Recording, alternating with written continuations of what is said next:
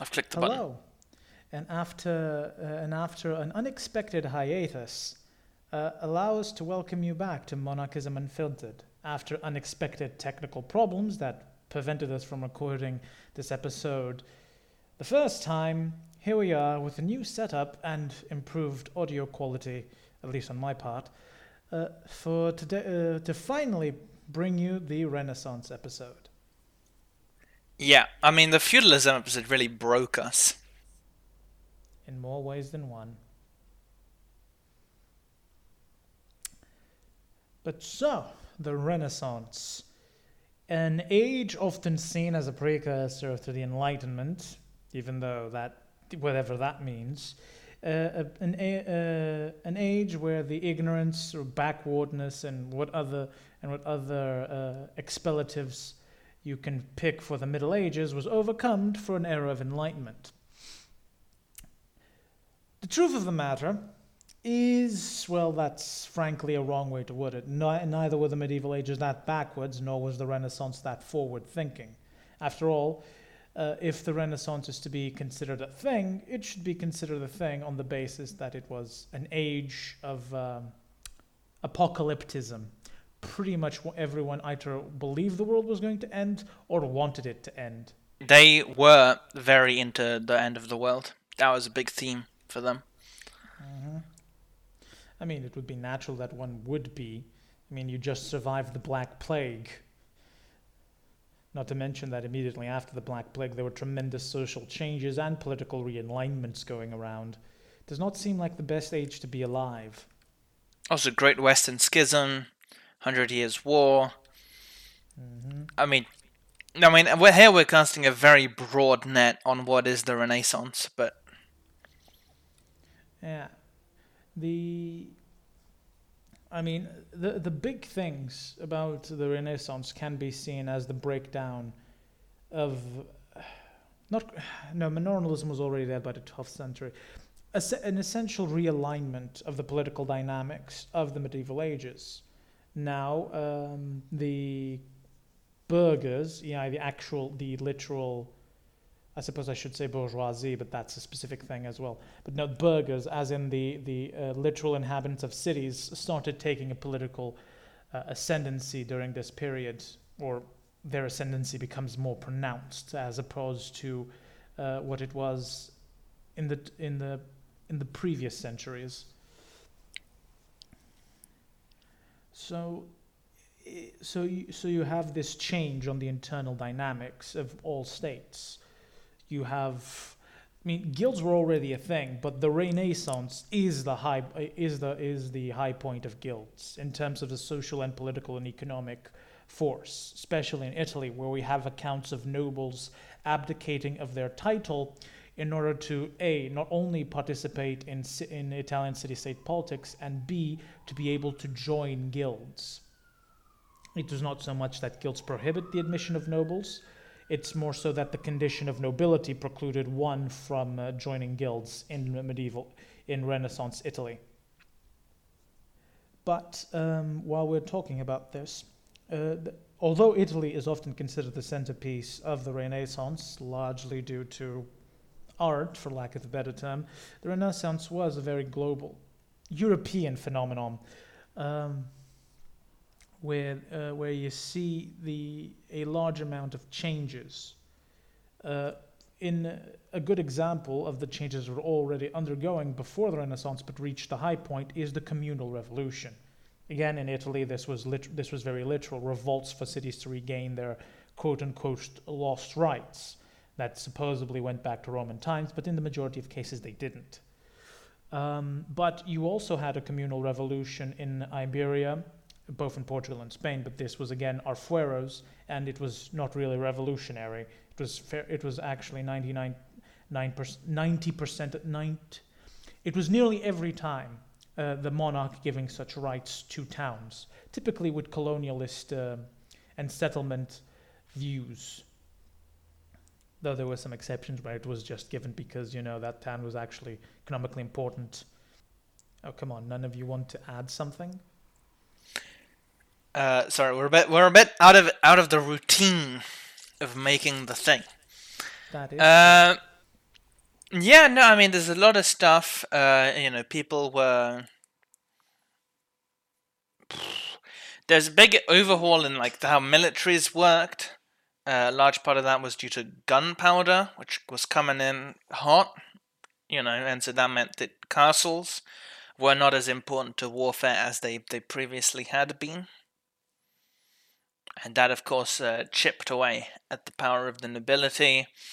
And also the way in which you supplied troops changed, and there was a much, mercenaries became much more popular than they previously had been. I mean, it's fun fact As well that as I think you see more of a development of professional militaries, which, in many cases are kind of just stable mercenaries anyway, Yeah, or consistently right. employed mercenaries. Yeah, and a new thing, and really the hallmark of a professional or mercenary army is that they're able to coup the state. No, ha ha ha ha ha. I'm sorry. There's a dig at something Mikhail said last episode. Still, Guess you don't remember because it was 3 years ago. pretty much. I mean, fun fact while we're talking about army reorganization, it was the development of gunpowder actually undercut a very big one. The army of the Papal States, I think slightly before the Borgia papacy, was reforming its army along Roman lines. And apparently the process was filled with hilarity because turns out by the Renaissance the average age of people just in general was such that it was difficult to find people short enough for military service because apparently the Papal States were taking all of their cues from De Re Militari. But yeah, if you go look up, you have like the big show of this was the shift towards paviseria infantry, which was big pavis shields, which were traditionally used with crossbowmen, but also being employed in a very Rome tower shield-esque way by the troops of the Borgia papacy. Of course, this was not to last because gunpowder.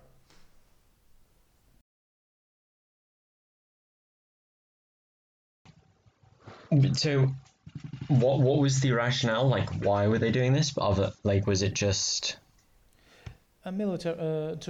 basically more militant popes, essentially, because the papal army was very outdated by the time those reforms started being placed. Like it was barely functional. Let's be realistic. And when you have the rest of the Italian city-states just employing mercenary troops, which I mean, let's not go discussing the effectiveness of condottieri just yet. But suffice to say, the popes decided that a reform was in hand, and they thought, let's bring back Rome. So and they based most of their stuff. I mean, this was a phenomenon that some condottieri armies exist, like the usage of the pavis shield in any other context other than like by crossbowmen, where it's big deal, but as like sword carrying infantry using pavises, essentially is an echo of this. That, as far as I understand, there was no attempt at equipment standardization in so much along Roman lines, though efforts to standardize equipment were carried out.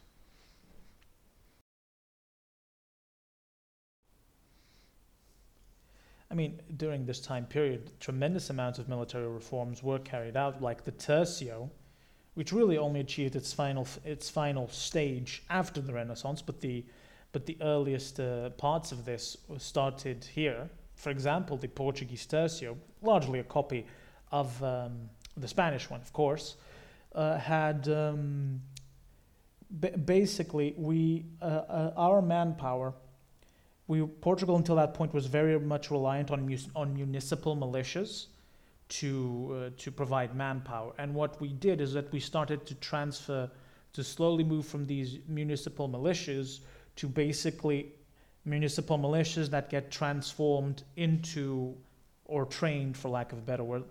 It's complicated here, we're using the word trained, but the shift towards the militias, the municipal militias, being more rigidly organized and trained along specific lines by central authorities rather than the municipium itself to begin this. In the Spanish case, I'm only really familiar with the organization of the tercios by the 16th century, which is a bit outside of the scope of this episode.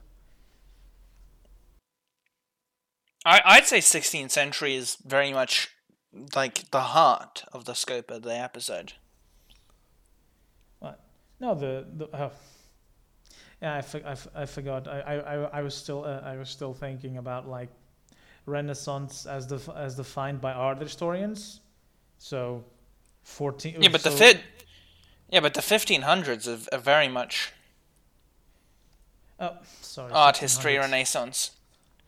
Yeah. Sorry. Yeah, I meant 1600s. Jesus Christ, I'm really. Yeah, which that would be the 17th century, Chief. Yeah, Jesus Christ. What a fool I made of myself. No, Yeah, it's fine. It's easy mistake to make. I think it's what's sort of very interesting about the Renaissance, especially the I mean, we mentioned it earlier, this like apocalypticism, you know, and you see this as well with the kind of return to Roman military practices that you mentioned, that in many cases you see like a very aggressive attempt to imitate Roman styles and Roman art and all of these sort of things. Roman Latin. Like Latin reform. So like Latin was reformed along to be more in line with Cato's Latin, I believe. And you see a whole bunch of interesting, what you could call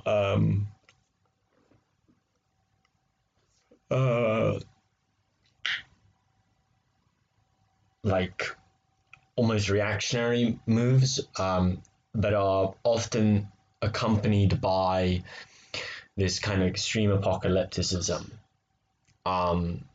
So, if we revive Rome, then the world will end, or that kind of thing. Yeah, because of the logic of the eschatological figure of the last Roman emperor. Yeah, not just the last Roman emperor, but like,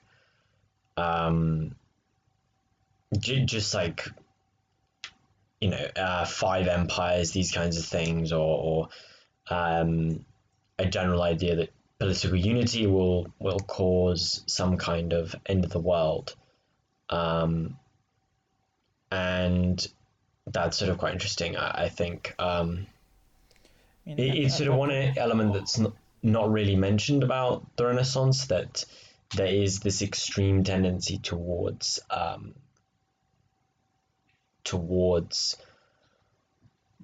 desire for the end of the world, even amongst those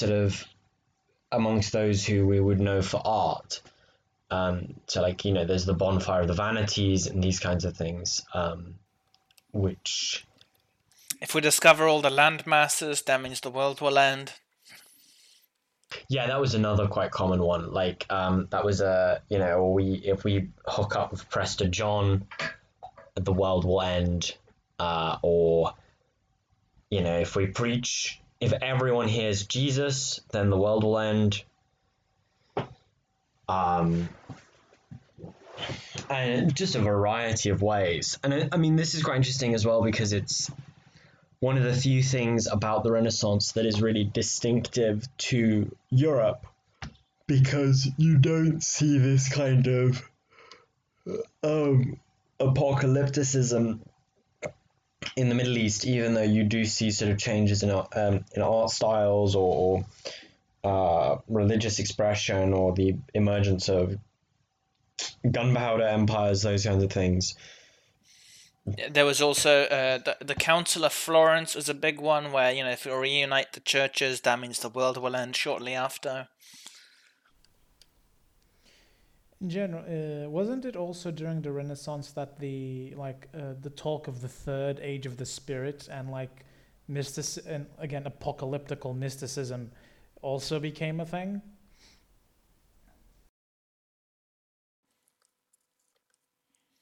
Yeah, no, there is this idea that there will be a third age of the spirit, at which point, the nature of the man's relationship to the church will change, and we're all going to become these monastics. And many people then identified this with series of growing movements, whether those be whatever the hell was going on in the 14th century, or the Hussites, or the Protestants, or any number of these things. Yeah. I mean, again, like the theories of the third age of the spirit directly inspired many both proto and and church reformers. Well, not Protestants, Jesus Christ, two different things.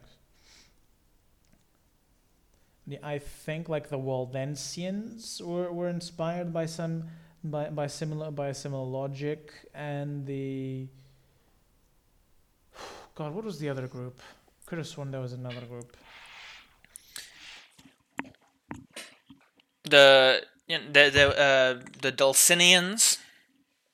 Do you mean the spiritual Franciscans? No, the spiritual Franciscans are. I mean, I guess the spiritual Franciscans would also be influenced by this. Now that you mention it. Yeah, generally, I mean, it's very hard to keep track of all the movements, because there were so many, and they kept splitting, and then reuniting, and then being condemned and falling out and springing back up again, and there were sort of amazingly scandalous executions in which there were these Dulcinian saints, and there were saints recognized by the Catholic Church who were then claimed to be many things, or to have had then engaged in these sort of salubrious acts, and then it got very weird and strange. Meanwhile, the average person just remembers Galileo Galilei, nice paintings, and not the complete apocalypticism of the age. Also, and this is related in a not very direct way to the Renaissance, but I can remember, because I was hooked up to the net, that during the beginning of Obama's first term, there was much chatter on the internet that Obama had made a secret pact and was going to invoke the third age of the spirit. That was a thing, right? And like I remember there were these videos about like references to the third age in his speeches that were hidden, and but that's not related to anything, because the internet is a maddening nothing. But it's Sorry. But that does check out, because like I was about to mention, if the listener wanted to know what was to live in the Renaissance, they merely need to cast their minds back to the year of our Lord 2012, when the big apocalypse scare was on the news back then. Yeah, it was like that, but way, way bigger, and for a much longer time. Yeah. I mean, there have been subsequent bouts of apocalypticism. Like the English Civil War was, of course, huge for that stuff. There was also a massive wave of the end of the world Adventism in the 1840s in America. That was very big, and other places also had waves. Wasn't that like the Great Awakening? Isn't like that phenomenon called that? Yeah, there was a Great Awakening, and that led, among other things, to the formation of the Seventh-day Adventists, and even as far into the 19th century as the what are they called? The Jehovah's Witnesses.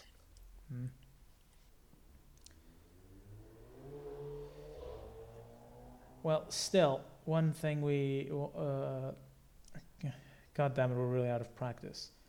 Still, one thing to keep in mind amongst the Renaissance that I would like to emphasize is that, especially when compared to the medieval ages, the Renaissance is considered a more hygienic age. Truth on this matter is that it's exactly the opposite. In fact, the Renaissance was when Europe hit rock bottom in terms of hygiene, where people believed that you needed a protective layer of dirt on you at all times in order to avoid getting the plague, where ancient, both Roman and medieval, the medieval ones were remnants of the Roman ones, bathhouses were dismantled because they were believed to be unhygienic, and the highest the highest example of this was the infamous, well, I suppose infamous no more, but shocking, I guess, in its uniqueness, the national haircut of Poland, the Polish platter, which not platter, plat. Plat. I mean, to give a description, dear listener, imagine never washing your hair to such a point where it becomes a solid mass. That was the Polish plat. But to say the least, there was similar things elsewhere. Well, not to the extreme of having a quote unquote national hairstyle like the Polish plat, but moves towards less hygiene were a thing. You see this, if memory serves, in some stuff like I can't remember exactly, but you see some moves towards less hygiene on part of the nobility. I think the clergy remain static in these affairs, but the nobility and to an extent the commoners, especially the burghers, also adopted this, in hindsight, absurd anti-hygienicist bend. Yeah, but of course, what's very interesting is that this sort of trend in anti-hygiene is quite limited to Europe. Mm-hmm. And Europe was already somewhat behind in the hygiene game, but the rest of the they were somewhat behind. But by the end of the Renaissance, they were immensely behind, to the point that, like, going on into the 18th century, there are like these shocking encounters with other cultures where the Europeans are so unhygienic that many are quite shocked. Yeah, but no, the best part is that the extreme of this anti-hygienicism that started by the Renaissance was in the creation of the UK plumbing system, where if, dear listener, you go look up old news clippings from the time, you will see people describe the hygienicist movement, those who wanted plumbing, as nothing but sophistries, charlatans, and people who want to defraud state money in making such useless things as a sewage system. Gotta love the Victorian era. Yeah, that was not a good one. Nope. But again, it was a trend that started with the Renaissance. I mean, other things that also started with the Renaissance, colonialism, basically. The colonial empire, the Portuguese colonial empire started very early, I think, 1453, with our taking of Ceuta, which, although lesser known but still painfully true, we took Ceuta because again, Portugal was a country that suffered from endemic famine throughout the vast majority of its existence.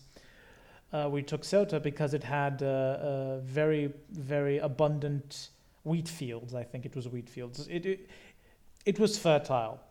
Predictably, and in true Portuguese fashion, throughout the centuries that we held Ceuta, we never made use of that. We were never able to control it well enough in order to make use of those fields. And so, like, in a pattern that would perpetuate itself throughout the history of the Portuguese Empire, we would try to achieve X, we would fail, and then we would retroactively make it so that the new objective was the original objective all along. Hence why people somehow today still believe that the Portuguese Empire, colonial empire, was founded to convert the heathens to Christianity. It was not the case. I mean, we only went to the east, to the to the Spice Islands, as they were called, because we genuinely believed that spices would cure the plague. Suffice to say, they do not cure the plague. No. But it wasn't the dumbest idea people had about what could cure the plague. Really? What was the dumbest? Pretty much all of the other ones, the not washing, that one was actively harmful. Spices, while not proof against plague, do often contain, good antioxidants, which could help a little bit. That's true. Hey, it's not against plague, but joint pain.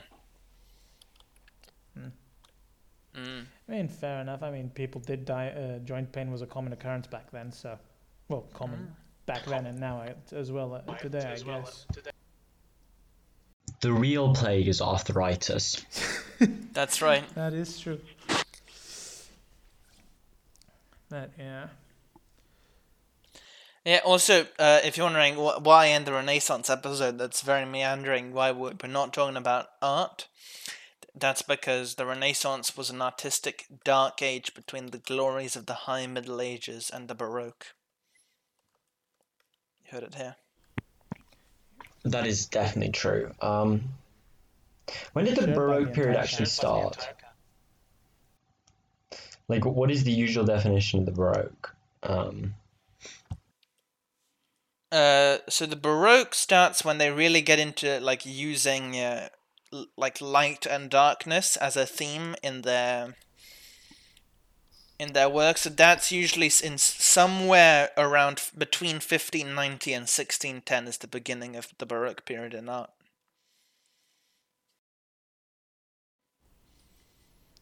Going sometimes as far as 1750. That makes perfect sense to me. If we are to define the Renaissance artistically, it shall be as a dark age where nothing of quality was made.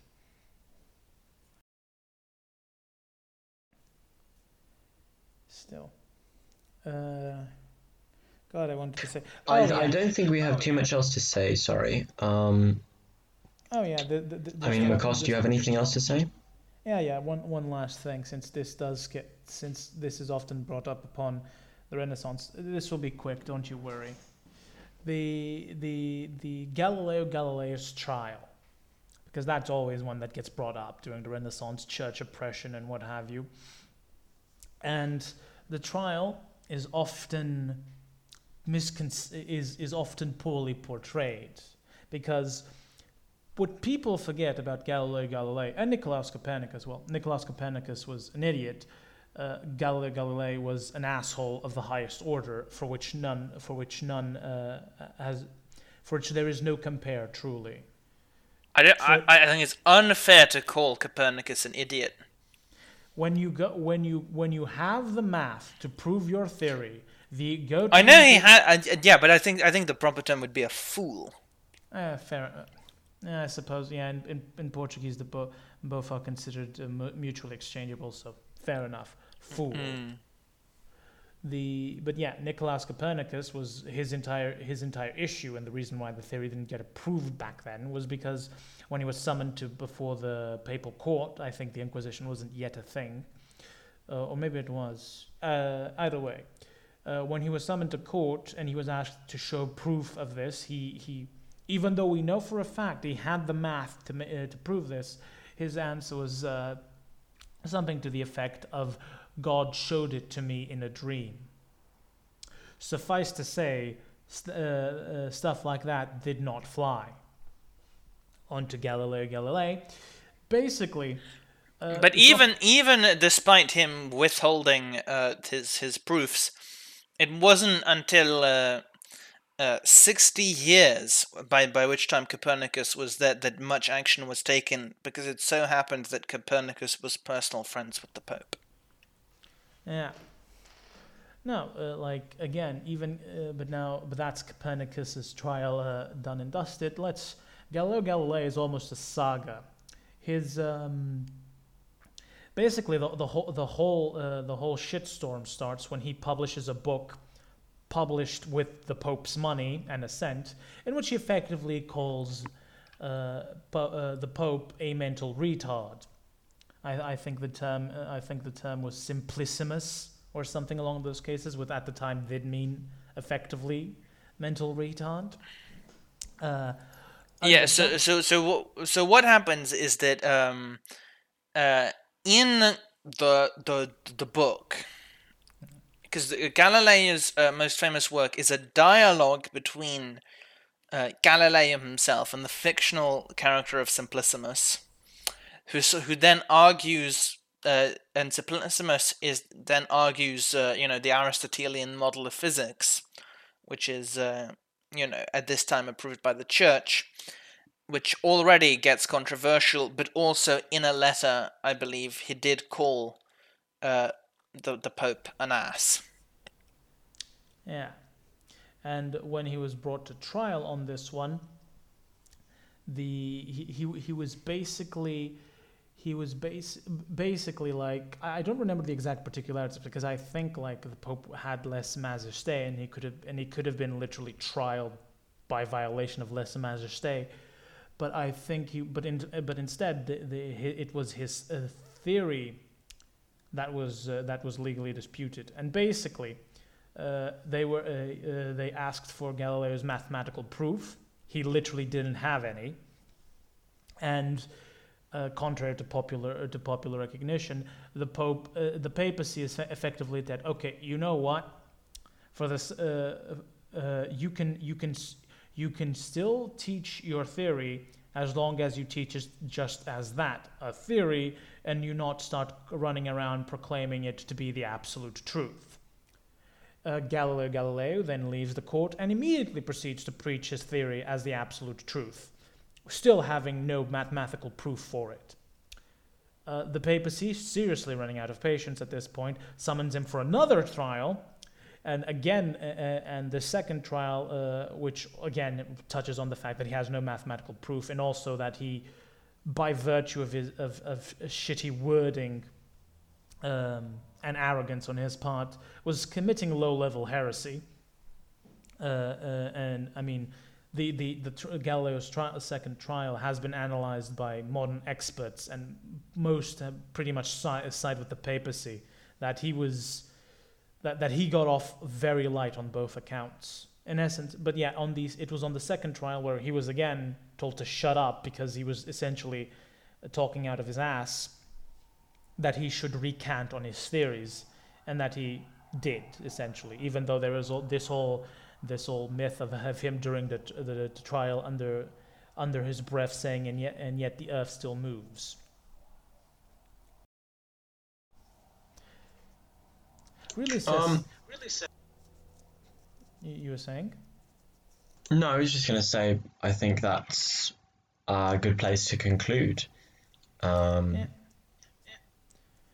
Yeah. I mean, this has been Monarchism. Sorry. This has been Monarchism Unfiltered. I'm Iam. I've been Bronze. Oh, God. And he left.